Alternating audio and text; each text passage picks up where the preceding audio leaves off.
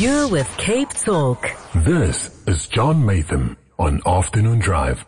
I wasn't surprised to hear that there's been not that much disruption, hardly been any disruption at all of public health access other than at Khayelitsha Hospital, but plans were made and patients were moved to other hospitals. And as Dr. Sadiq Karim said, that's an inconvenience, but at least they were able to access the healthcare they wanted or needed yesterday and today. The same is not true, unfortunately, of other provinces. Estelle Ellis, who's a senior reporter with Daily Maverick, has been monitoring and reporting on events in other provinces. Estelle, good afternoon. Good afternoon, John. In your province, the Eastern Cape, and in others, there has been quite severe disruption and reports of really unpleasant incidents of violence. Yes, definitely. And the disruption is also on truly essential medical services. The maternity units are facing disruption, which is very dangerous for pregnant women, especially if you think that it's the high crisis pregnant women who come to hospital. Ambulances are not working. Mortuary services have been disrupted.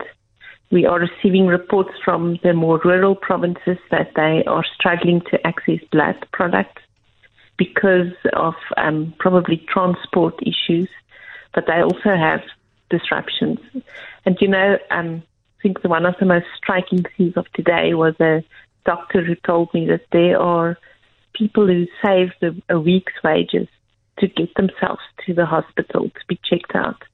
There's at Zitulele Hospital in the Eastern Cape, and they paid all this money to the taxi man to bring them to the hospital, and they couldn't be seen because of the strike.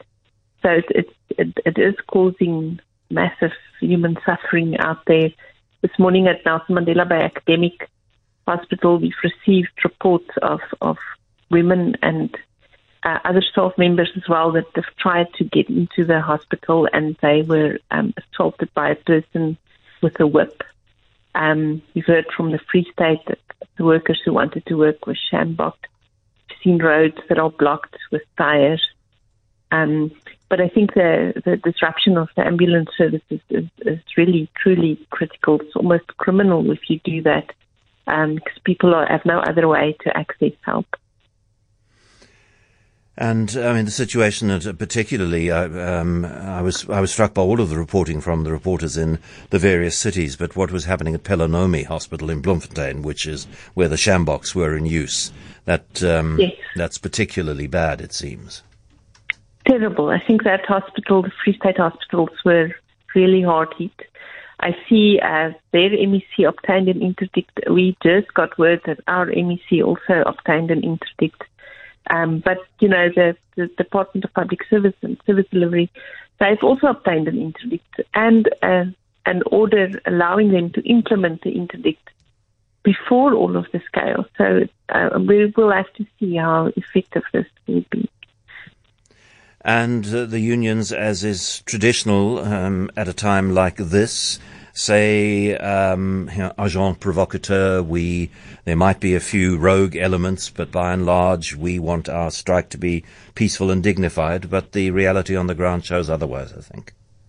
Yes. We've sent some hard-hitting questions to Nahoe that they haven't answered yet. I'm hoping they will. We got a generic answer back from them. It's along those lines that you are saying now, that we are, that it's a general strike, not only targeted at the health facilities, it's not the only union, but they are saying that they are looking at this road barricading, which is a very dangerous thing to do close to our hospital, and that they will look into it. That was basically what I'm summarizing now, but that's the sort of the general answer we got from them.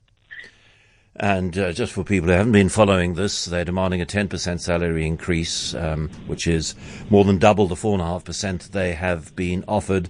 And the official position at the moment is strike indefinitely until demands are met. Yes, that is at this stage. We haven't heard differently. And I must also say that despite all the violence, you do find a lot of sympathy from say, doctors or other non-unionized members for the reasons for the strike. But the execution of it is obviously putting a lot of patients at very high risk. Estelle Ellis of the Daily Maverick, thank you for talking to us this afternoon. Let's hope that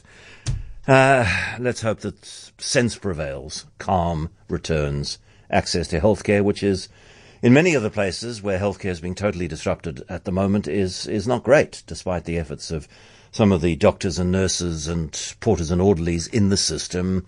There's just a lack of resourcing, too many people for too few staff members and so on, and even that is being disrupted. So let's really hope that it returns to what goes for normal very soon.